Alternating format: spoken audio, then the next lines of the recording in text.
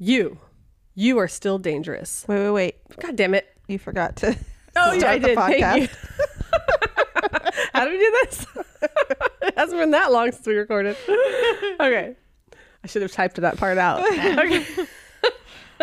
All right. Take 2. Welcome to the Ghoul's Guide to Santa Barbara. You are still dangerous, but you can be my wingman anytime.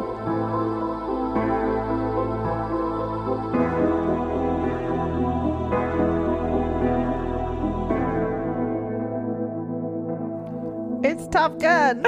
Yes, it is. Yes. Why did I choose Top Gun? I don't know. Because it's amazing. Well, actually, of course, Tom Cruise is in it, but Anthony Edwards, who's from Santa Barbara, is Santa in Barbara it. Lake. I didn't know. But the real reason that I chose this 1986 classic is that I wanted to ask Summers about the time she sang with Kenny Loggins. Oh, yeah. Okay. My parents sent me to a private school in town for like the elementary school, Laguna Blanca. I've told you this before, I think. And for some reason, when I was in the 3rd grade, as like some weird enrichment activity that served no purpose, they just took us to a recording studio in town somewhere. And Kenny Loggins was there. Also a local. Yeah. Yes. And we all recorded Christmas carols together. That's so weird. All day. And then they gave us a tape of the Christmas album we had just made with Kenny Loggins, which I'm sure was never released or anything. It was like just for us. It's amazing. And then a couple weeks later, we went to the rehabilitation center downtown.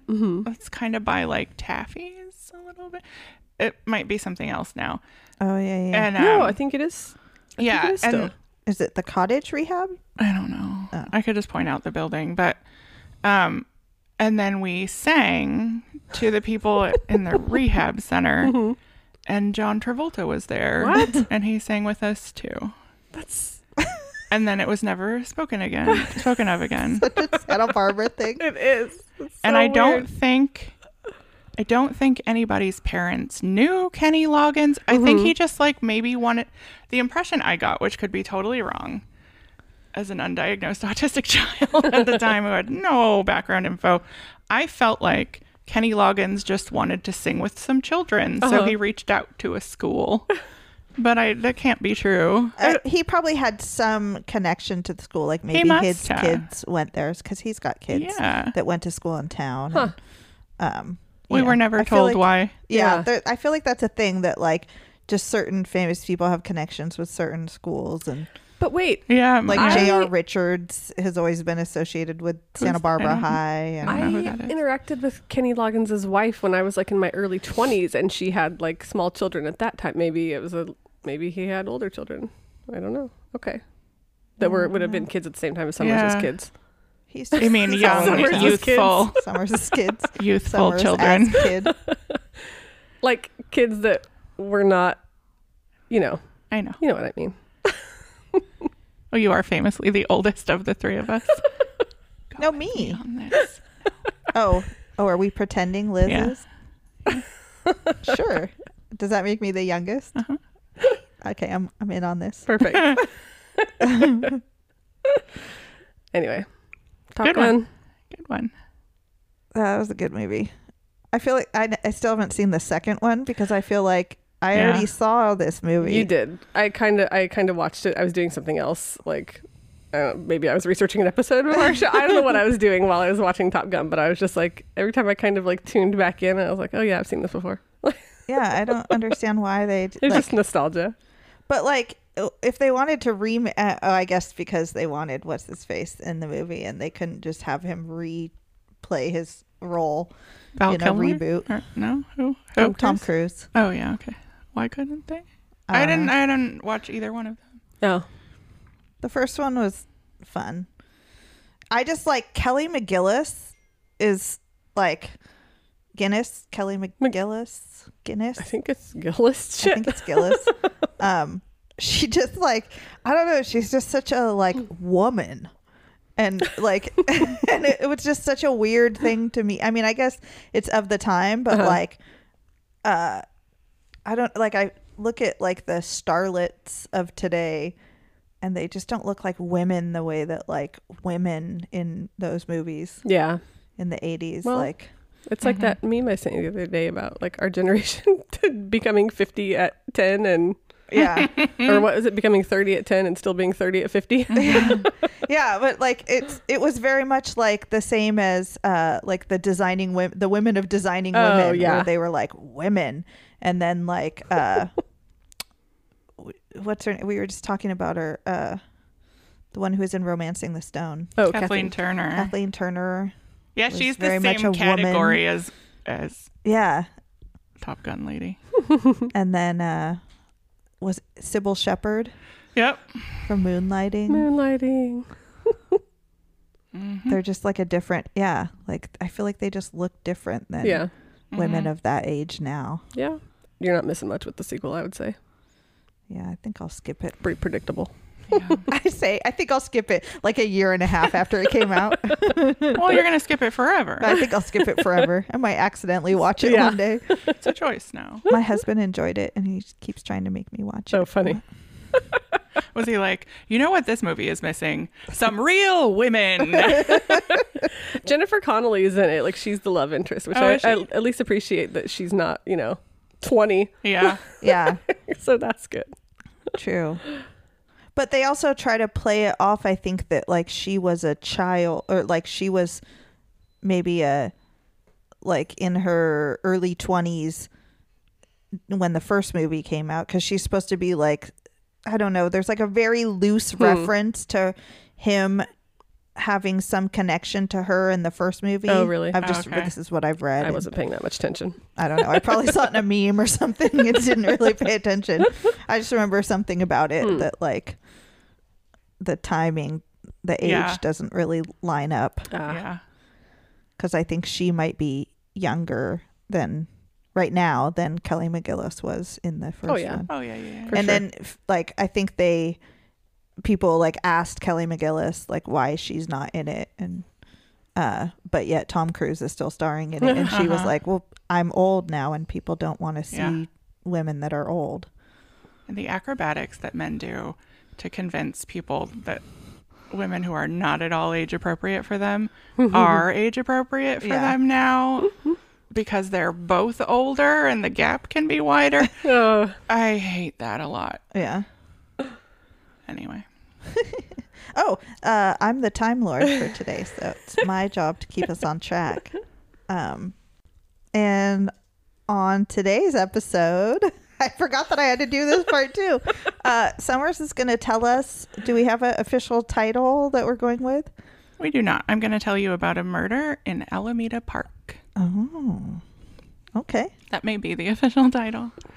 Okay, so we are going to go back real quick to explain Alameda Park to people who are not from here.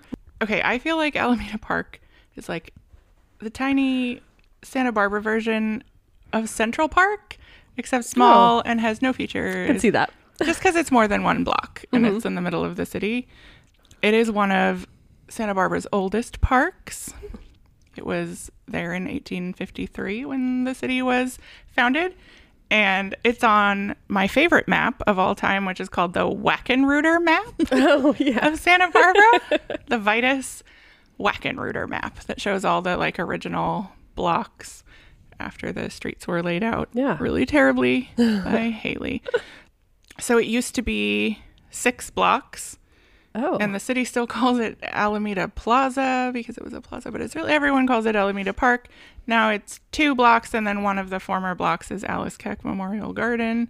It's on Anacapa Street, part of it is.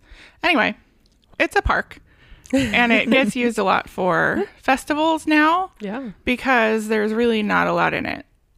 One of the blocks has a great big wooden castle-looking kids' playground called Kids World, and some picnic sites, and then a lot of just grass.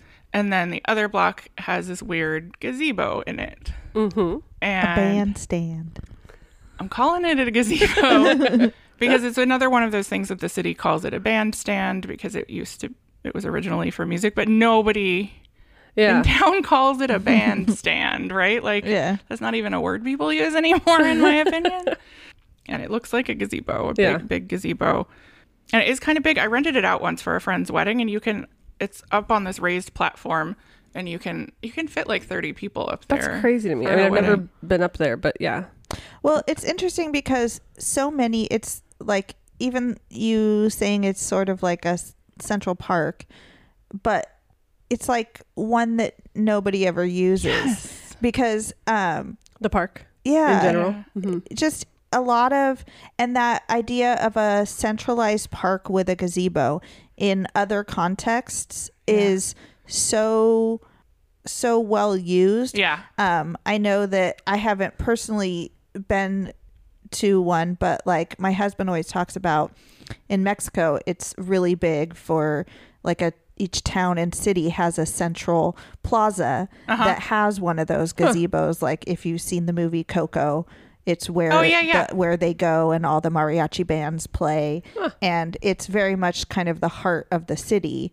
And I feel like even here in other places, something like that is very much kind of the heart of the city. But here it doesn't feel like that at all. No, it's like off to the side, it feels like, and you maybe even drive just the past park it. Doesn't feel like the heart of the city at all. It's not used that's what that I way. meant. I'm sorry, not the gazebo off to the side. I meant like the whole park seems like off to the side from downtown. Like, it's like you have to go there on purpose. Sure. And like, there's festivals during the year, but the rest of the year, it just kind of, sits. Yeah, it's not heavily used for sure. Yeah. Yeah. For reference, because I'm not letting this die, the entirety of Alameda Park is like a little more than 2 standard Walmarts, I believe. It's 9.4 acres. Wow. Yeah, I feel like many more people go to Alice Keck Memorial Gardens. Yeah, because it has so many features. It has all these plantings, and there are ducks and turtles, and a different you can gazebo, which is small. It's just way more interesting. And also, like, it's not just a big open space where you can see everybody who's in the park at once. But yeah, I guess kind of as a setting for this story, the fact that it's not really it's not like right downtown. It's not well lit. It's not a place where people are walking through a lot. Yeah. The bandstand / gazebo was just redone. Oh, is that done? Yeah, I believe so. Cool. If it's not, it will be soon. And you can rent it out. And then I think like at Earth Day, sometimes they'll have like the VIPs get to be in the gazebo or whatever. And then like underneath it, because it's on this raised platform with stairs.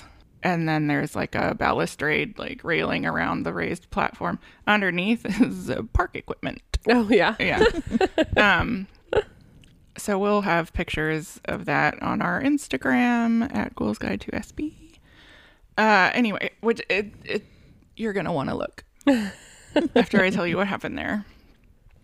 Okay. The Wackenreuter map is amazing, by the way, just for the name.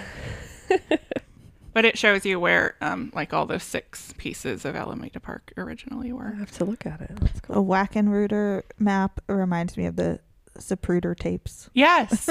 Maybe that's why I like it so much. So there are some copies, like hand done old copies of the original Wackenreuter map, and the building we all used to work in had one in the lobby. The big one? Yeah. And I liked that a lot. I work in a building with the Wackenreuter map or a copy of it. Anyway. Wait, what was the other thing you mentioned though? I don't know. The something Reuter tapes? Oh, the Zapruder tapes? Yeah. That's the JFK film of like him getting assassinated on his hat. No, that's what it was called. Yeah. Zapruder was the guy's name who took that. Makes sense. All right. So that's the setting for you. And the neighborhood, I used to live in that neighborhood, actually. I lived right a block next to the park. And it's on Santa Barbara's east side, upper east side, I guess. Mm-hmm. And it's pretty and everything. But after working hours, it's like very abandoned there, like you said, Jen. Like there's not a lot of residential stuff going on. There are some big houses and some apartments, but it's like it's a lot of little houses that have been repurposed as like lawyers' offices and whatever, and then there's some courts and probation and everything down there. So it's just like I never liked to walk after dark without someone with me when I lived in that area. So not the best place to live anyway. But I never like heard anyone get murdered. That's foreshadowing. So fast forward to 1985. And we're going to talk about someone who is not from Santa Barbara originally, but in his 20s, he moved to Santa Barbara, Michael Stephenson. Michael came to Santa Barbara. He wasn't in school. He didn't, I don't think, have a steady job or anything, but he was like a post-hippie era. He didn't feel like he needed a job. It was like a lifestyle choice kind of thing. Mm-hmm. And he had a girlfriend in town, and he would stay with her sometimes. But, like, if she wasn't home, he would just sleep rough. Because he liked to do that, I guess. Or I don't know exactly. Maybe she had a roommate and... yeah. I don't know. They didn't want him around if she wasn't there. Yeah, I guess. So Michael was from Chicago, and he had been traveling around the country for about a decade. And been in Santa Barbara for 3 years. And, yeah, his girlfriend was same age, 29. She was a local university student, even though she was 29. So I guess maybe post-grad or a mature student. And her name was Lori Shannon. And Lori said later that Michael was kind of done with the lifestyle of being, what he called like a wanderer or a vagabond. He was tired of living on the streets, and he said it was a lot of drama. Okay. So he was about ready to be done. Okay, so to set the scene a little bit, there was a lot of homelessness in Santa Barbara at the time. There still is. Yep. And there was a lot of national attention on the homelessness in the early 80s, and especially on Alicecuck Park, which is right next to Alameda Park. Like it was, there was a joke about it in a Doonesbury comic strip. Oh, really? Yeah, it was because we were doing the thing that Santa Barbara does periodically where we try to make it like illegal to be homeless and sitting down or lying down or whatever. And it was all focused around Alice. I didn't know that. Yeah. So, and that's also going to be some foreshadowing. So a Saturday night in early August, 1985, Lori, Michael's girlfriend, was out of town, and Michael went out for a few drinks with friends before he went to bed down for the night. He would just camp in parks.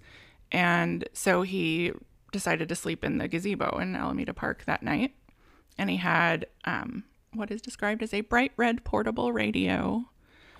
And he just played himself some quiet music and went to sleep a little bit before midnight.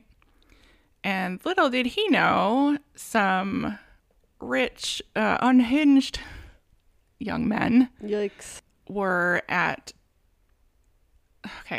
little did he know, at Northwestern Prep, which was a private prep school for well-off young men who wanted to get into like West Point or like the big military academies. There was, just basically a prep school of late teens men, pretty privileged.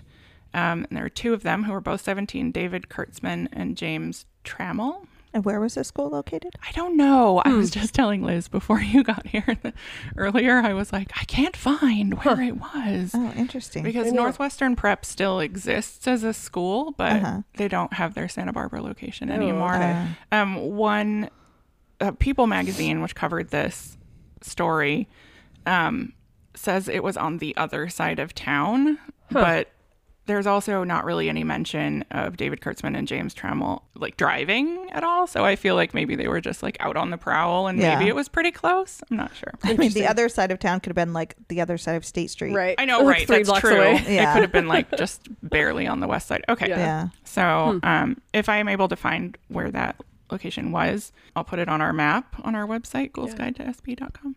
But I probably won't find it. So So David and James from Northwestern were really good friends, and they both had weird families and kind of some family trauma, but they were well off enough to be sent across the country in one case, from Florida to this prep school. And then David was from Palo Alto. One of them was an Eagle Scout, and they played sports, and, you know, it was a whole thing. Yeah. Yeah. Did you ever see the movie Toy Soldiers? Yeah. That's what I'm picturing. Yeah. Yeah. That's kind of, yes. But I think that Northwestern Prep was like a really small outfit, you know? So like I kind of imagine it in a little building and like not like a big campus. Yeah. So they were just like, as soon as they're out of the school building, they're out in town. Right. Yeah. Could be totally wrong, but that's how I'm I picture picturing it like where the what is it called? It's like that school. Like the Anacapa The school. EF school? Yes, the EF school. Oh. That, like exchange, but the like foreign kids come to town and Yes. And it's Right. kind of over on the other side of State Street yeah, from the yeah, park. that's Okay. true. Yeah. It is. Let's imagine it. Okay. That. That's where it is. Let's see. And then James was from Phoenix, and he had a pretty connected family. Senator Barry Goldwater had just nominated him for the Air Force Academy because I guess those like really top military feeder universities or schools or whatever, you have to be like really hard to get into, and maybe you have to Yeah. have connections and stuff and be sent to a special prep school. And have, recommendations. Yeah. Yeah. Interesting. And so, So James was like a little weird and violent. Like right before this night, he had started to drift into more violent talk, and he would talk about deer hunting a lot. And he would be like, "Look at this knife. What do you think it feels like going through a human head?" Oh boy. Or whatever. And his friends were like, "Huh." But I guess didn't do anything about it ahead of time.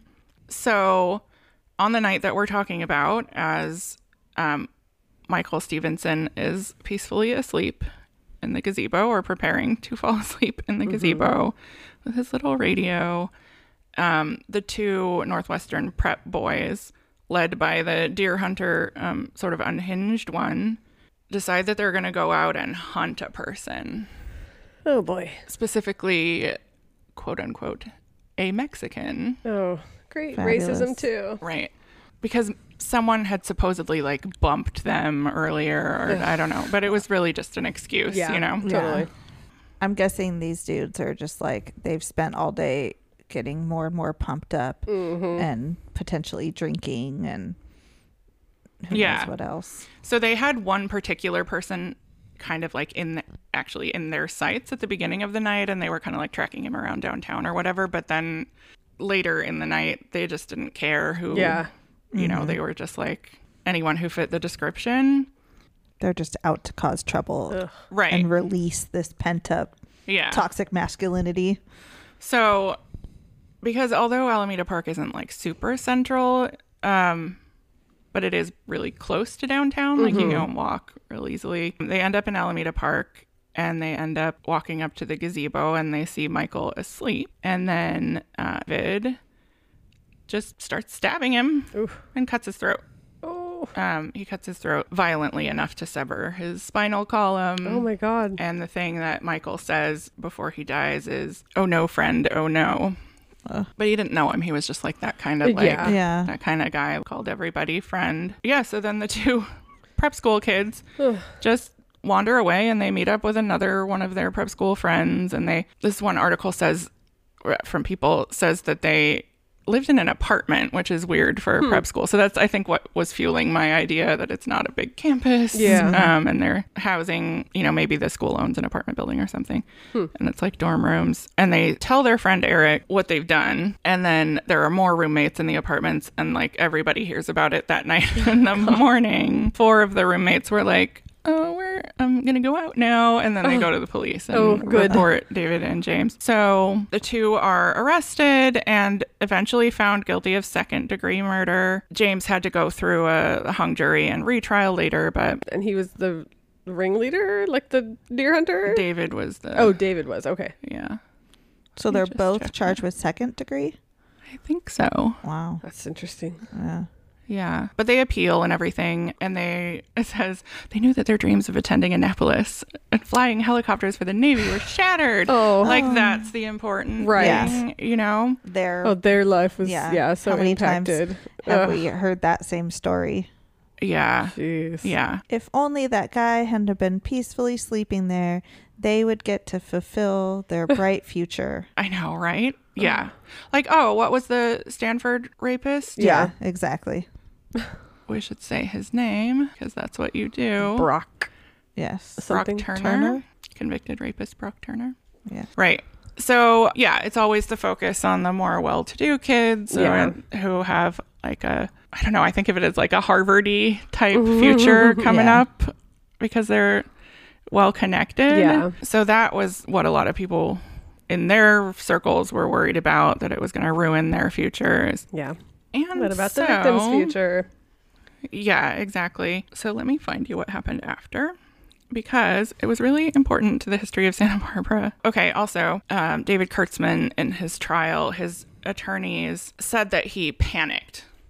And they didn't specifically, I don't think, say that it was like a racially motivated panic, but just that he panicked when he was in the gazebo.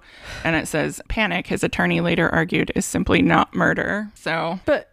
Yeah, he panicked at a sleeping man. Right, exactly. Yeah. It's not like he jumped out from the bushes. Right. You know, he Exactly. was literally asleep. Or did he panic after he started stabbing and then right. realized he was in trouble? Right. Yuck.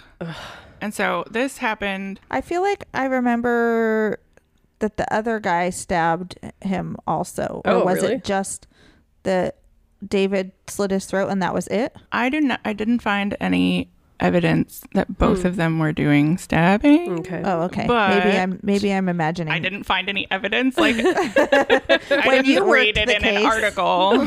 I know. When you were on the case. No, maybe I'm confusing it with another. Oh no, wait. I'm totally wrong. They both were involved. Let's see. Hang on, I might have to redo this. Okay. So in the Independent, Nick Welsh wrote an article more recently that has a few more details about like the scene of the crime and like exactly what happened. So I'll just read you that. Oh, interesting. Okay. As Trammell and Kurtzman entered. I was like, I'll allow it.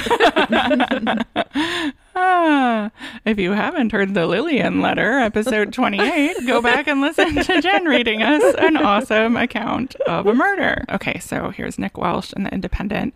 As Trammell and Kurtzman entered Alameda Park, they thought they were following one of the gang members that they claimed to be following, but they quickly lost him in the dark. There, you know, trying to make things better for society by God. murdering gang Yeah. members. Yeah, because the like very threatening gang member that accidentally bumped into one of them and did no harm.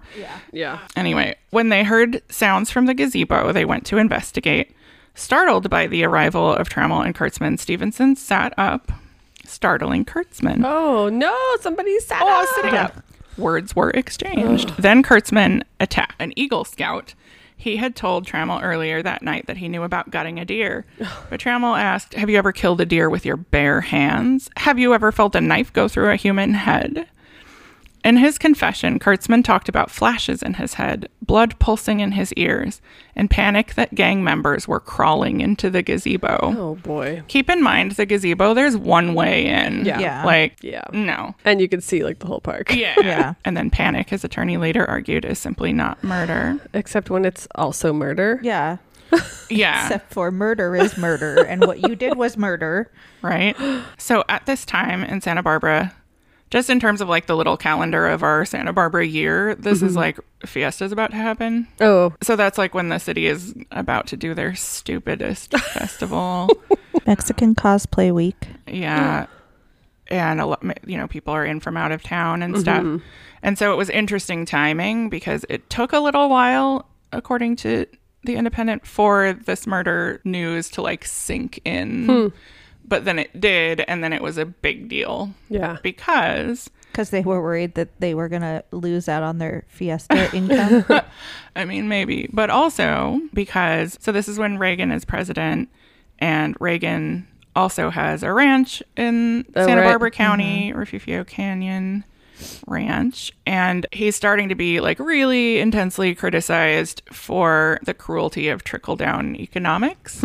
And so Santa Barbara is like the poster child for wealthy people and, you know, a beautiful landscape and where you move once you've got yours and everything.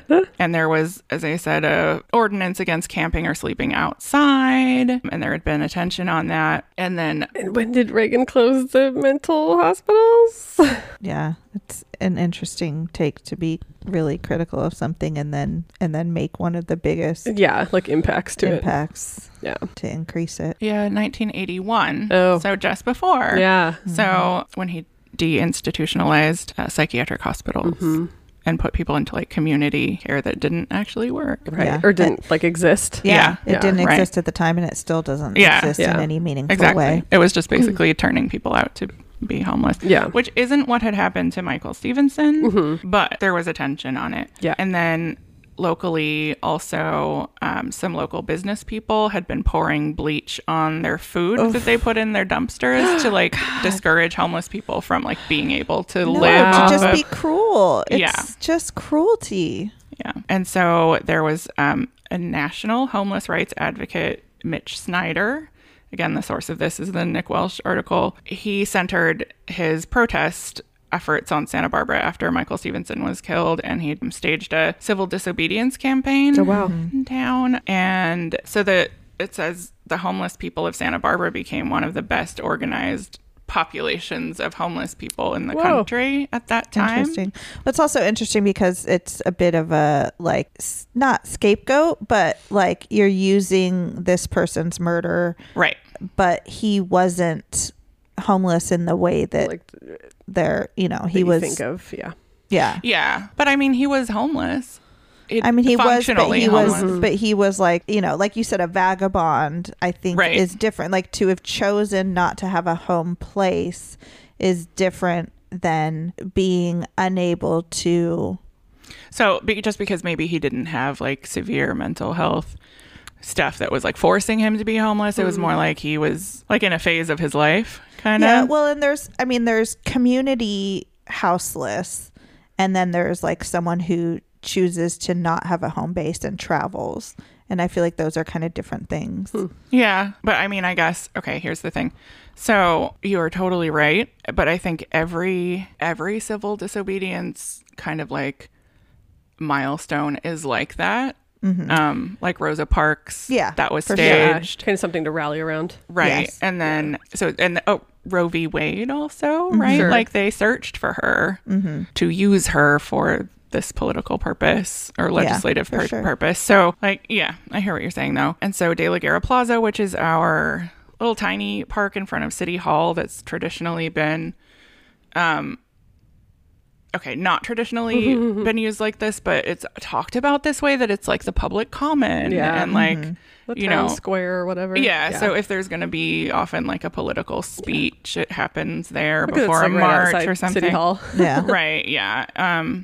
In our former newspaper. Yeah. So De La Guerra Plaza was just like thronged with people, homeless people and supporters of homeless people. And there was national news. And then around the same time, Nick Welsh says it was national news when Santa Barbara lawyers won a case before the Supreme Court allowing those with no fixed abode to register to vote. So if you were homeless before, you couldn't even vote. Like you didn't count. Yeah. And so like all of this was happening right as the murder happened. And so people would have buttons with what Michael had said, like the "oh no, friend," "oh no," like they would wear. And City Hall walked back their sit-lie ordinance at the time, only to try to bring it back later, right? Yeah. And Trammell and Kurtzman, if you remember, they were 17 at the time of the murder, but they were tried as adults and they served long prison sentences. Although Trammell, who was kind of the like instigator, but didn't do all of the stabbing. You know, like he was the like, let's do this and whatever. But then his friend was the one that snapped. Oh, okay. In his time in prison, he became an Episcopal minister. And he's had a lot of press coverage as like this reformed comeback kid or whatever. For reformative justice. Yeah. Yeah. And Kurtzman served 26 years. So yeah, it's that's the story. Wow. It's so terrible. It was really terrible. And not a lot of people know about it, especially No. for the amount of, like, it was in People. Yeah. Like, National Yeah. press.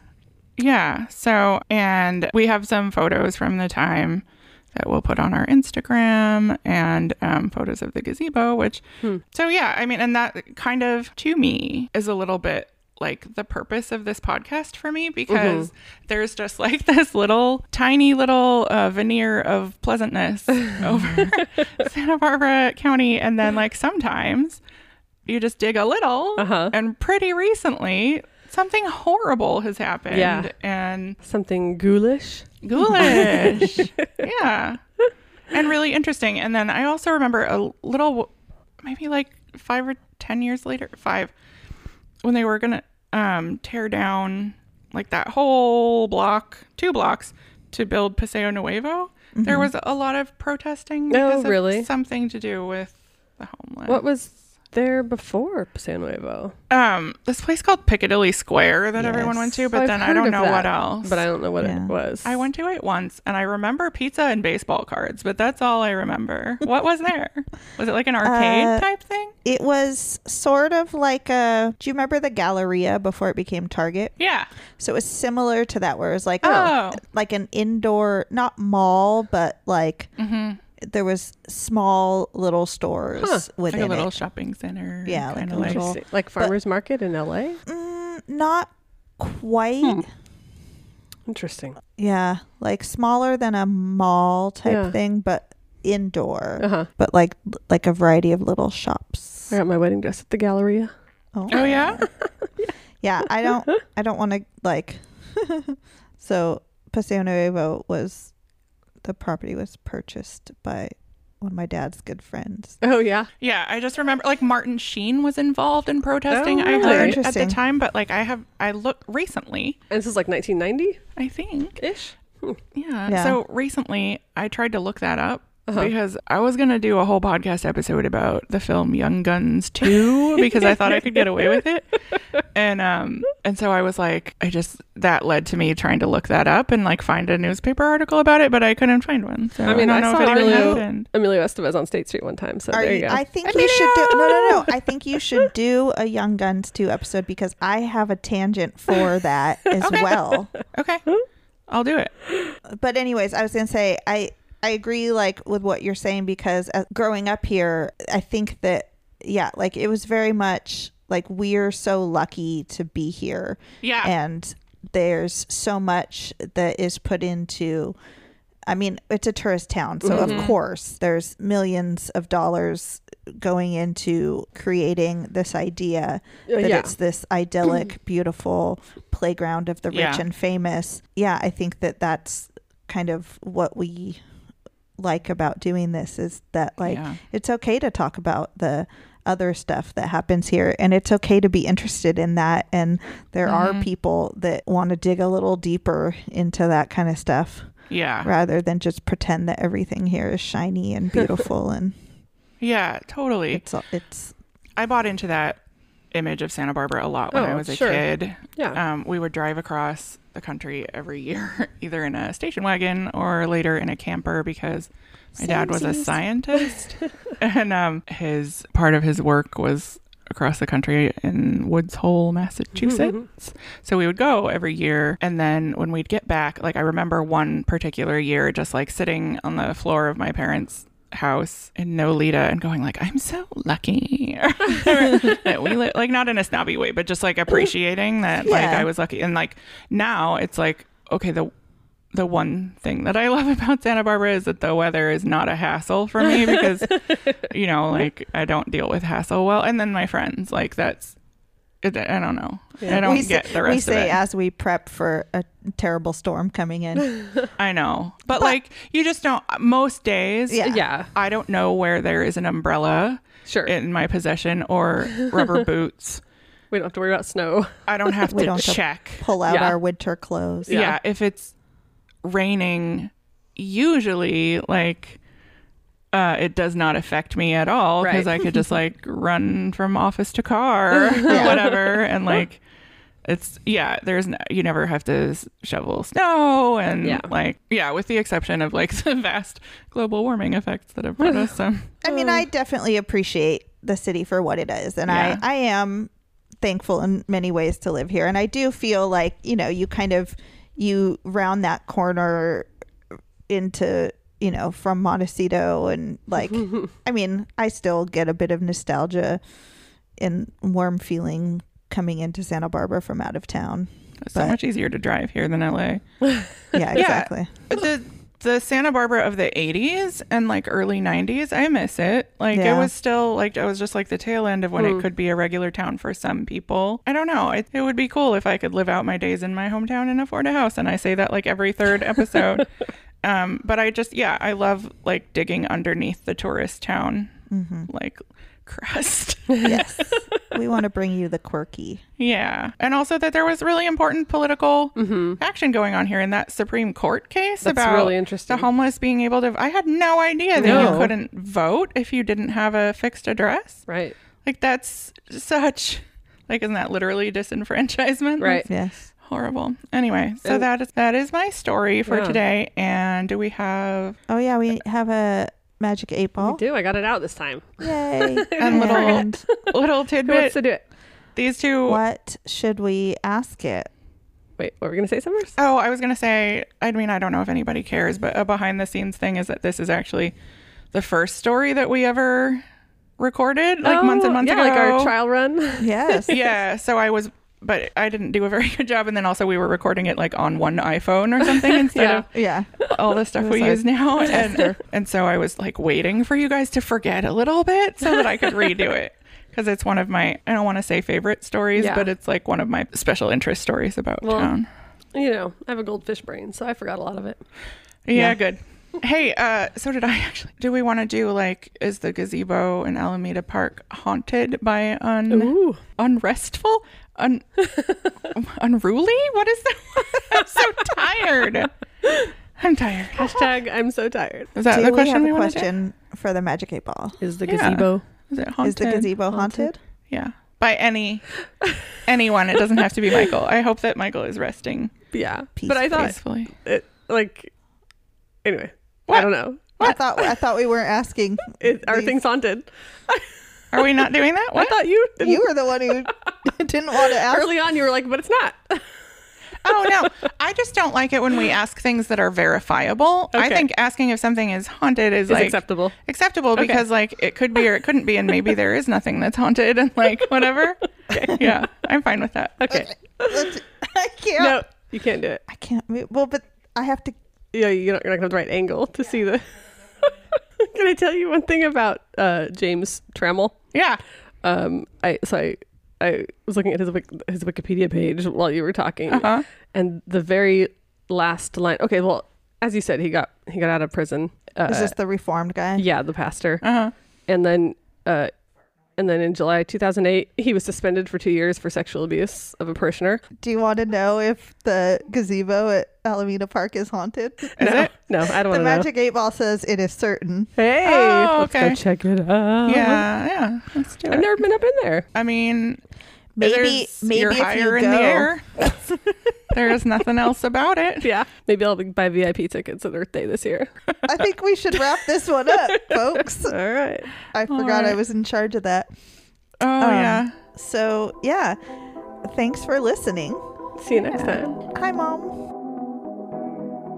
Thanks for listening to The Ghoul's Guide to Santa Barbara. Like and subscribe on Spotify or wherever you listen to podcasts. Follow us on Facebook, Instagram, and Twitter at Ghoul's Guide to SB. Our website is ghoulsguidetosb.com. Got a spooky story or know of a haunted or paranormal location in Santa Barbara? Send it to us at ghoulsguidetosb@gmail.com.